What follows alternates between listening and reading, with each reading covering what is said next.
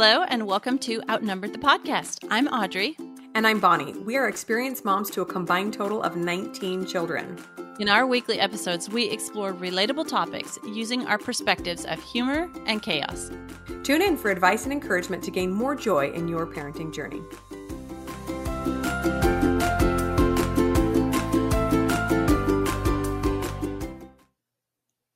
Welcome back, everybody. We are so excited for today's episode because we have somebody who you probably already know, but we want to go ahead and introduce her. We're talking to Brooke Snow of the I Am Brooke Snow podcast. And today we're so excited to share her wisdom with you. Thanks for having me. Brooke. I'm excited to be here. Yay. And you guys, if you're listening on a podcast app, you need to go watch this on YouTube because Brooke is adorable and has really cute books behind her too. We're both book lovers. And this is only part of them. Of course. And they're like book. And they're like organized prettily. Good job. One of the first things I noticed about you, Brooke, was your huge smile. And I think our listeners audience needs to benefit by seeing that too. I do love smiling. All right, Brooke. So to start off, we always ask our guests just to introduce themselves a little bit. If people haven't heard of you before, who are you? What do you do online? A little bit about your family, if you don't mind. Yeah. I'm Brooke Snow. I live in northern Utah. I'm married and have two awesome kids that I homeschool. So I get to be with them all day, every day. And I actually love it and feel really blessed to be able to get to spend that amount of time with them. Teenager, 13 and 8-year-old, boy and girl. So online, I guess you could say my work really focuses around personal growth. I have an emphasis also in the spiritual practice of meditation. And meditation is a practice that has saved my life, both physically and mentally. And I teach meditation courses and have a Christian-based meditation app as well. And love to create guided meditations and courses and resources for people to live an intentional based life.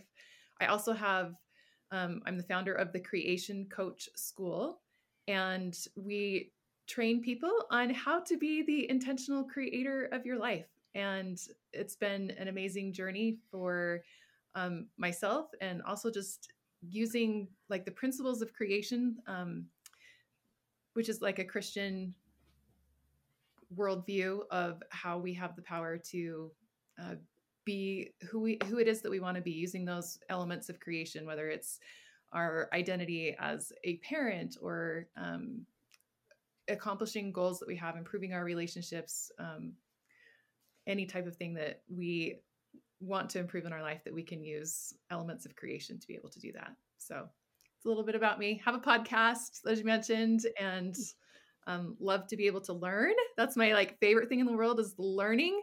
And then my second favorite thing is the sharing. So you'll see all these books behind me. Is just makes me so excited. And then I get to share that excitement with other people and sharing what it is that I learned. So that's a little bit about me. Oh, I love that. Clearly, you guys can hear from her intro why we wanted to have her on. Homeschooling, yay. And learning and improving and bettering yourself. And I just love your perspective of creation. I have been talking about creation for a long time myself. I'm a big fan of just how much, especially women, need to be in tune with their that part of them that creates things, physical things of beauty, homes, and then the best version of themselves as well. So excited to talk to you. I love that. I have to admit, when I first heard about this concept of sharing the creator role with God, I thought, oh my goodness, that is so prideful and presumptive. And then I started to think about it and meditate about it some more. And I was like, well, it does say in the Bible that God created man in his own image. And so why would it surprise us that we have creativity in us? And so then I still started to, more accept and think about, meditate on the idea myself. But we want you to go ahead, because this is something you have a long history, a long line of work with. Can you explain this unique concept that women have the power and ability to create the experiences that we're hoping? Yeah. And I love that you brought up that first impression of be a creator. Isn't that presumptuous? Can I really do that? And I like to look at it kind of in two different ways. Like I can live my life as like a victim, like everything is just happening to me, or I can take responsibility and create intentionally the life that I want to have. And that's how I choose to look at it. I'll say my experience of, I teach what's called the law of creation. And just a little background on that. Some people might be familiar with what's called the law of attraction, taught in a lot of like new age spirituality circles and things like that. And there were things about that I was really attracted to, and it sounded awesome. And I loved the idea, you know, that like, oh, just send your intention out into the universe and these good things will happen. And yet at the same time, there were some things that I had a hard time reconciling with the way that was taught. Especially from my Christian upbringing, there was just like, I had a hard time making sense of some of those teachings and making it fit in my gospel understanding. And one day I was at a training, and the presenter talked about, he basically taught the law of attraction, but he didn't use those words. He called us creators. And he said that creation has to do with like how you see, what you say, and what you feel. See, say, and feel. And he's like, and then that creates your action, and your action creates the results that you have in your life. And I remember just being fascinated because he taught the same thing using a different language. And I went home and I'm like, creation. I wonder, can I find those like same three elements? See, say, feel. Can I find that in the Bible? And what better place to start than the creation story in Genesis? And so I went there and I'm like, can I find anywhere in this creation story where it talks about how I see something? And you look at the very beginning of the story of God creating the world, and it said, like, how does he create? And it's that you have to have, everything's created spiritually before it's created physically.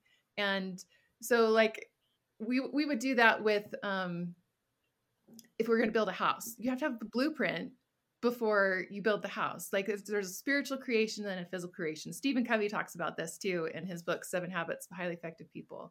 And then second, like, is there something that God says? And like, that's the part we're probably most familiar with, right? Like, and God said, let there be light. And there was light. And like every part of creation is prefaced with what God says. And then third, like, feel, like, is there any element to the creation story of that we can know how God's feelings play into that? And after each period of creation, like day 1, day 2, day 3, day 4, day 5, day 6, like, what does God say? And God saw it that it was good. Like he feels the goodness of it. And then of course you could read further into the scriptures. In the book of John, we read that God is love. And in the book of Galatians, we read that the fruits of the Spirit are love, joy, peace, long-suffering, meekness, goodness, faith. Like there's all these, what we would probably consider emotions, right? That there are these feelings that we actually associate with God because it's part of his character and who he is. And so absolutely, as I'm like looking at these pieces of see, say, feel, like they show up everywhere in the creation story, and they show up everywhere in my own life. And I think it's important to recognize that all of us are creators all the time, whether we're doing it on purpose or not. And when we can break that creation down into those elements of see, say, feel, and I would add the see, say, and feel are like the spiritual creation. The physical creation comes through our actions. So that would be what we do. See, say, feel, do. And as we repeat that, it is what we become, or it's whatever it is that we're working on becomes a relationship or a project or whatever it is. See, say, feel, do. The repetition creates what we become. And I think it's important, like I say, we're always creating, whether we know it or not. Like you can look at any situation, positive or negative. Like think of something right now. Maybe it's a challenge that you have in your life. Just pause for a moment and ask yourself, how do I see this? How do I actually look at this situation? Do I see it as a challenge? Do I see it as this like really hard thing? Do I see it as this situation where I don't have control, or I'm not able to show up in the way that I want? So how do I see it? And then ask, what am I saying about it? What's the actual language I use? If I'm talking to my friend and I'm talking about this situation, how do I describe it? Or what about the words that I don't say out loud and they're just in my own mind? Like, what's the dialogue and the story that's going on? What do I say? And then ask, what are the feelings that are associated with this particular situation? And like, name the actual emotions. And then, like, what is it? What are my actions that go along with that? And the wonderful thing about seeing how I am a creator, even on those situations that I might judge as negative or not what I want it to be, if I can see the part that I've played and how I see, say, feel, and do, the amazing part is I can change that. I can actually change how I see it. I can change how I talk about it. I can change, which will change those feelings, right? And it'll change my action. If I repeat that, then I'm going to create something even better. And so that to me is really empowering and exciting to be able to see that something so small as the way I see, say, feel, and do has a massive effect on that creation and on my experience and whatever it is that I hope to improve. That is really, really a powerful sequence to go through, steps you go through. I was reading your blog, and you a couple days ago I read this post where you were like specifically honing in on that that part about what you see and how to kind of like, so sometimes you like in a negative space and you're like, okay, I see this situation like this. How on earth do I change this? And so you had the phrase, the question, what is needful? That was just mind blowing to me. Like I've been thinking about that so much. Like this situation is like this. I can only see it black and white. But okay, hang on. What is needed? And that kind of gets me to step out of the victim space that you were talking to and into the creator, or the, you know, being an adult space. Like, you know, my kid's having a meltdown. What is needed here? Maybe it's not, you know, correct the negative behavior. Maybe it's a pick up and a cuddle right then, or maybe reverse it, you know, do the behavior first and then the cuddle. But like just that thought, what is needed, was so helpful to focus on that seeing part, because sometimes I feel like I get stuck in the seeing, and if I see it, then it is, and there I'm stuck. I don't get to go beyond that. Yeah, I'll point out the blog post you're referring to, it juxtaposes two questions. One is what is usually our default, which is what is deserved. And, you know, we look at that from a parenting perspective of, we're very quick to judge things as good or bad, positive or negative. And we're quick to think what is deserved, even from a parenting perspective of like, bad behavior equals what is deserved. You need to be disciplined, or you need to lose a privilege or whatever. And juxtaposing that question with asking what is needed can bring about a really different response and can help us look at the situation from a perspective of love and nurturing instead of a place of judgment, which can change everything, right? And that's why I love, with, you know, those simple things of how you see, say, or feel, having a question, having a mantra, for example, like words or phrases that kind of bring back a grounded and centeredness to how we see, can be really helpful. And that is one of my favorite questions to ask, is what is needed, because it shifts perspective really quickly and can help me make a choice that in the long run can be a much more effective and loving choice than otherwise.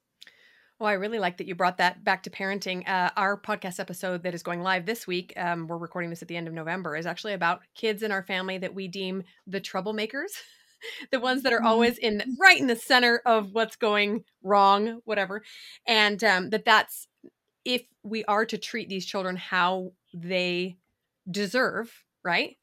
Then it's going to be a really negative situation all the time, because it's so hard for us to pull out any good from this child. But what is needed, we dive into, this kid has some needs that are not being met for one reason or another. What are they? To dive into that. And then just a quick shift into our own lives. Like, what if God only gave us what we deserved all the time? I wouldn't have everything I have today. No. It would be a miserable life indeed. Instead, he is constantly asking us, what do you need? And please tell me. Come to me with what you need, and I will bless you to the extent that I am able, as you go about your own life doing what you need to do to improve and to be more intentional. So such good thoughts. So awesome. Mm. So, speaking of November, we just came out of Thanksgiving as we're recording this, and Audrey and I love to talk about gratitude. But as soon as Thanksgiving's over, everybody pushes gratitude aside, and then we all dive into like, what do I want for Christmas? But I want to bring up gratitude again because you have talked about that lately as well, and it's something that we really like to refocus our lives on, especially when things start to feel out of sync. What is your particular take on gratitude and how that fits in this sphere of being a creator of your best life? Gratitude is really powerful for a few reasons in creation, like putting it into that model. And first of all, it's powerful because I would say it's a feeling, like to feel grateful for something. And the irony here is that we're typically grateful for things after they have happened, right? Like it's just, if we put it into like a sequence, like what do you express gratitude for? It's what has already happened or what you already have. It's something that you experience at the end of something, and yet it's a really powerful creation feeling. Can you actually be grateful at the beginning before something has happened? Can you be grateful before you have something? And it's to go. I'm going to place this in biblical context because that's my language, and I always like to come back to that. But there's a scripture by Paul. I think it's in Ephesians, and I should have been prepared with the exact reference. I think it's Ephesians 4:6 or something like that. And he says, "Let thy requests be made known unto God with thanksgiving." With thanksgiving, let thy requests be made known unto God. And this like blows my mind for a minute because we usually like separate asking for things and thanking God for things. Like they're two separate things, right? Like, how can I actually, with thanksgiving, let my requests be made known unto God? Like, how can I have gratitude before something's happened? I'm asking for something, which means I have lack, right? And I remember years and years ago, I had a mentor of mine who taught me to pray in gratitude for things I didn't have yet. Thank you, God, for helping me to be patient with my children today. Thank you, God, for helping me to finish this project. Thank you, God, for helping me fill in the blank, whatever it is. And to experience the gratitude ahead of time, it brings in that feeling. And that feeling, of course, changes how we see, it changes what we say, it changes our actions. And when you look into that creation cycle, sometimes the feeling portion of it can seem like, oh, that's just a product of what I see, say, or do, right? Like I don't really have a lot of control over what I feel. And I'm learning more and more that the feeling portion of the law of creation isn't as abstract or like uncontrollable as I think it might be. And gratitude is one of those feelings, especially that I think are so impactful and powerful on creation. And when you think of it in terms of like, what can I actually have gratitude before? Can I have gratitude at the beginning? And how does that change how I approach something? I mentioned I'm a meditation teacher. I really love to bring visualization into my meditation time. And so like even the simple example that, the prayer of thank you, God, for helping me to be patient with my kids today. And I may be saying that because I feel like I don't have patience and I know like I need it. But as I'm like thanking him, it's like I feel like I've already received it. And if I feel like I've already received patience, I actually have it in me that I can go forth and I can be able to parent my children that way. And if I'm visualizing that, by the way, the reason I love meditation is it uses every single part of creation. It uses what we see with the visualization aspect. It uses what we say when we use a mantra or words. It absolutely like fosters and nurtures those feelings within us. And we can use the doing part as well. Like I can visualize myself in the morning. Thank you, God, for helping me have patience with my kids. And I can see, what does that look like? Oh, I see the moment when it's right before dinner that is typically when I am a little hangry and we're all losing patience with each other, but I'm visualizing it different. I'm seeing it different. I'm like, thank you for helping me have patience. I'm like, wait, what is it that helped me have patience? And I see, oh, look, and my little vision that I'm having, I actually gave myself a snack so that I wasn't super hangry. I actually invited my kids to help me. I turned on some music. We did a little bit of a dance. Like I'm seeing like what is it that created the ability for me to be more patient in this? And I'm like seeing it ahead of time and I'm thanking God for it. And it's like filling up my body with this gratitude that like, wow, there is a better way. I can do this. Thank you so much for this.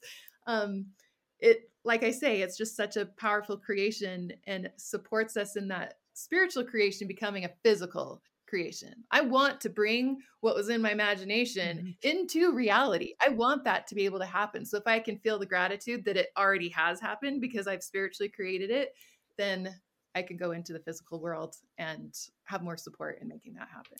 Wow, that's so powerful. Using gratitude as a launch pad to the life that you want, right? We keep thinking if I just get this thing, then I can feel a little bit more grateful. Or if this just I just accomplished this other thing, then I can feel gratitude. But that's not probably serving us the best way. I love that. Well, it can totally turn things on its head when you bring gratitude into the present, even if it's not technically there yet, right? Like, because like you say, we have the discontent in our life because we think that it's in the future. Everything's always in the future. If I have this, then I'll be happy. If this works out, if my child behaves this way, which I prefer, then I'm going to be grateful. Yeah. But if we can turn it around, feel it in the present, be grateful in the present, that is such a powerful creation emotion to make the things happen. Yeah. And thinking about the things that we have today that we just so desperately wanted yesterday, you know, and how quick we are to receive and then to just charge on ahead. And what else do I want? What else do I need? And to not think about all those prayers that came before for the life we have today, you know? Amen. I love that. I want to skip ahead here to a question that we had. Because you're talking a lot about meditation and yoga and other practices that are, well, I've heard some Christians refer to them as like, I don't know how to say it. They're just not comfortable practicing these because they're like an Eastern medicine thing or an Eastern religion thing, and they're not like Christianity. So I want you, like I have a bunch of thoughts on this, but we got you on to ask you. I want you to talk about how you reconcile those two, and then how you use them in your spiritual or in your daily practice. I love this question because I've been there. I've had all those doubts. I've had those questions. How do I reconcile this? This is different. And, you know, I feel like that is one of my spiritual gifts that God has blessed me with is the gift of translation. And what I mean by that is I mentioned earlier, I love learning. I just have this soul that longs for truth wherever I can find it. And I have gone to all corners of the earth. I have studied all different kinds of religions and all different sorts of spiritual practice because my soul is so hungry for truth and light. And I really believe that God has blessed all of the people of the earth with truth. And he speaks to them in the language in which they understand. And it may be different than the language that I speak, but it doesn't mean that there's not truth there. And my gift of I call it my gift of truth translation is that I can find these golden nuggets of truth in other places. And then my brain, just like the way that my brain works, it's like, how does this fit into the gospel of Jesus Christ?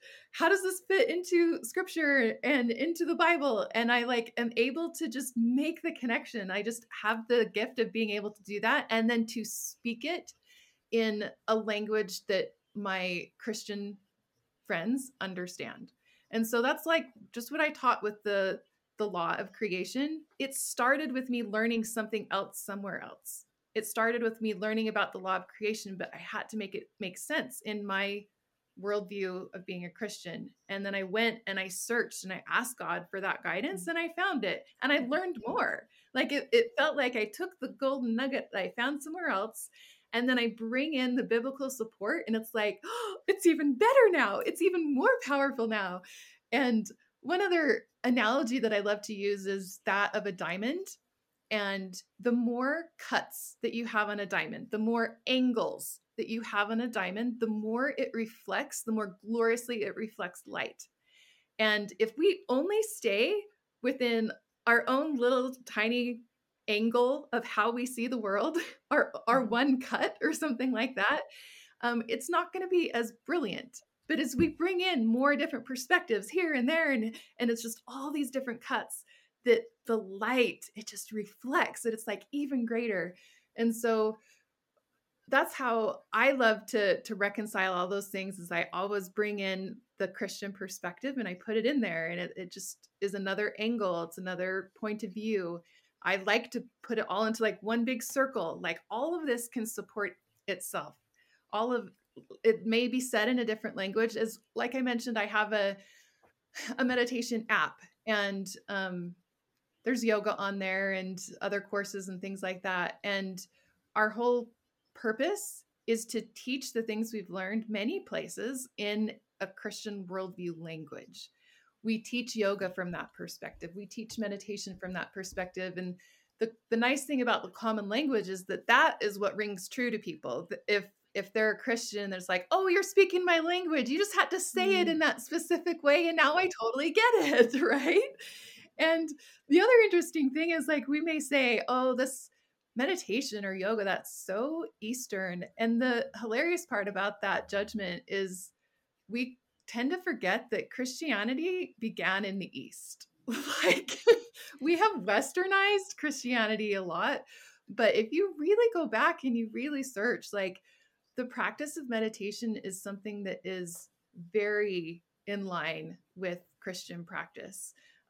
We may not resonate with like chanting a mantra in the Sanskrit language. Like I would prefer to focus on a mantra that is in English because I understand what it's saying, or focus on maybe a scripture mantra because that's more my language. But the principle of being able to center myself and to be able to commune and worship God in my heart, mind, and body are all like in line with gospel teachings that way. So I would just say, if anybody has questions about that, I'd invite them to come to our app and to give it a try. Like there's free courses and free material that you can experience on there, and see if the way that we speak about it starts to make more sense, because it's just about the language, but truth is universal.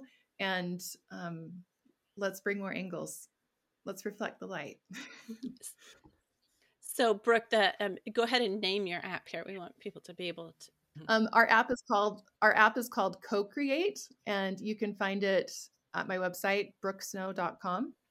And it's just being released right now, and we're super excited. It's going to be a blessing to many people.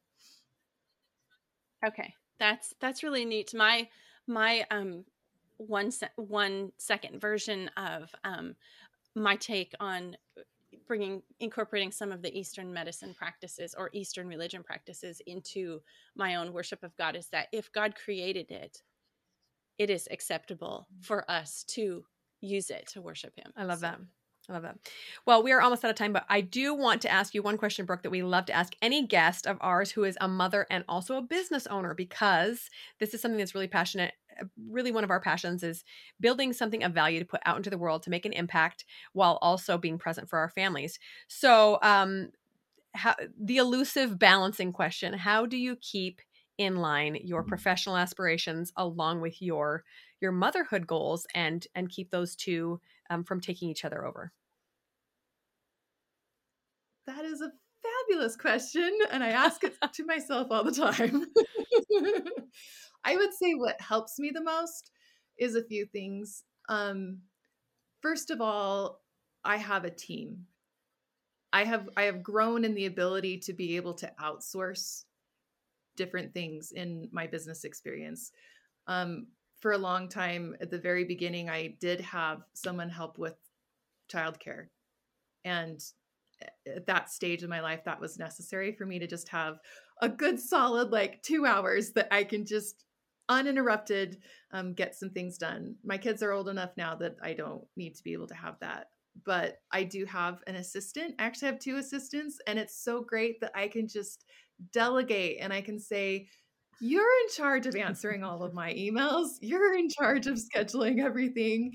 And because those are typically activities that drain me emotionally and mentally and prevent me from being able to do what I'm actually best at. And so that's like my second thing I would say. First of all, is delegate, and to don't be afraid of asking for help or paying for help. And because that can be a blessing to people as well. Like, it's been, as far as like building a team, it's always amazing to me when I find somebody who likes to do the things I don't like to do. And I'm always amazed. I'm like, wait a second, you mean you like answering these emails? Because I hate answering emails. Or you like doing customer service? I don't like doing that. Or you like web design or coding or whatever it is? That is amazing. And it's so empowering for me to like delegate that off, but it's actually the thing that they like to do. And so it's blessing their life.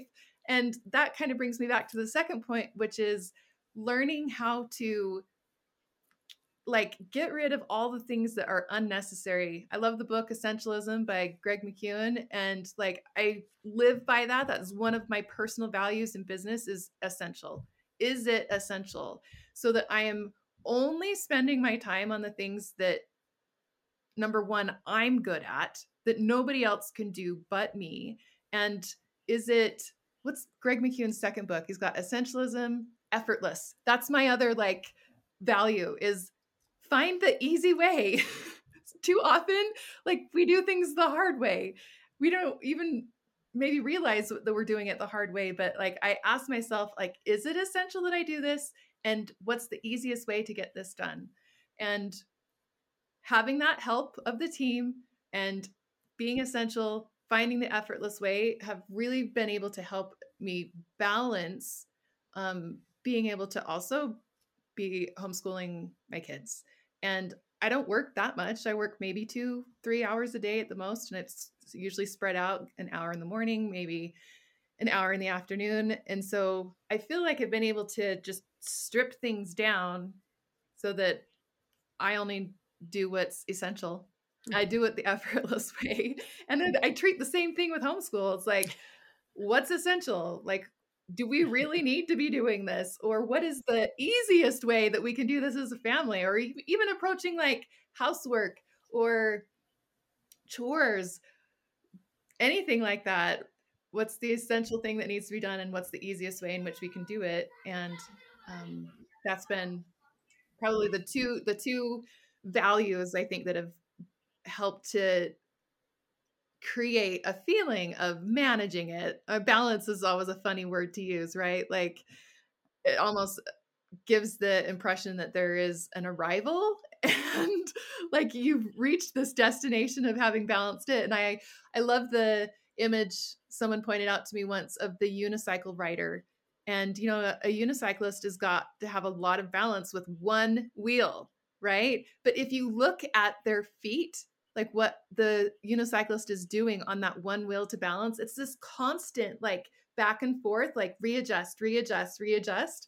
And I feel like that's really how we achieve a impression of balance in our life, is that everything is like in this constant like readjust. Sometimes, oh, today my family needs more time, homeschool needs more attention. Oh, today I need to give a little bit more to work, or everyone's sick today, everyone's home today, or like there's this constant readjustment. And if I can approach that balance, knowing that it's in flux all the time with those two values of what is essential and what is effortless, that helps me to have the filter in which those decisions are okay. made through. The unicycle analogy. That's perfect. Really awesome. On the surface, everything looks peaceful, but underneath, you're like, come on, balance, back and forth and back and forth. Yeah. Perfect. Yeah, thank you so much, Brooke, for sharing everything that you shared with our audience today. We had like 20 questions that we didn't get to today. So we encourage our audience to go check out more of what you do and what you produce. Can you tell them where to find you on the internet? My podcast is the Brooke Snow Podcast on iTunes. I'm on Instagram. My handle there is I am Brooke Snow. And I have a website, brookesnow.com. You can find access to our app and our free courses that are there as well. So nice to meet you, Brooke. Thank you so much for your time today. Thanks for listening, friends. Click the link in the show notes to subscribe to our email and never miss another episode. Show us some love by leaving a review on iTunes or sharing the podcast with a friend. Thanks for all your support. We'll talk to you next week.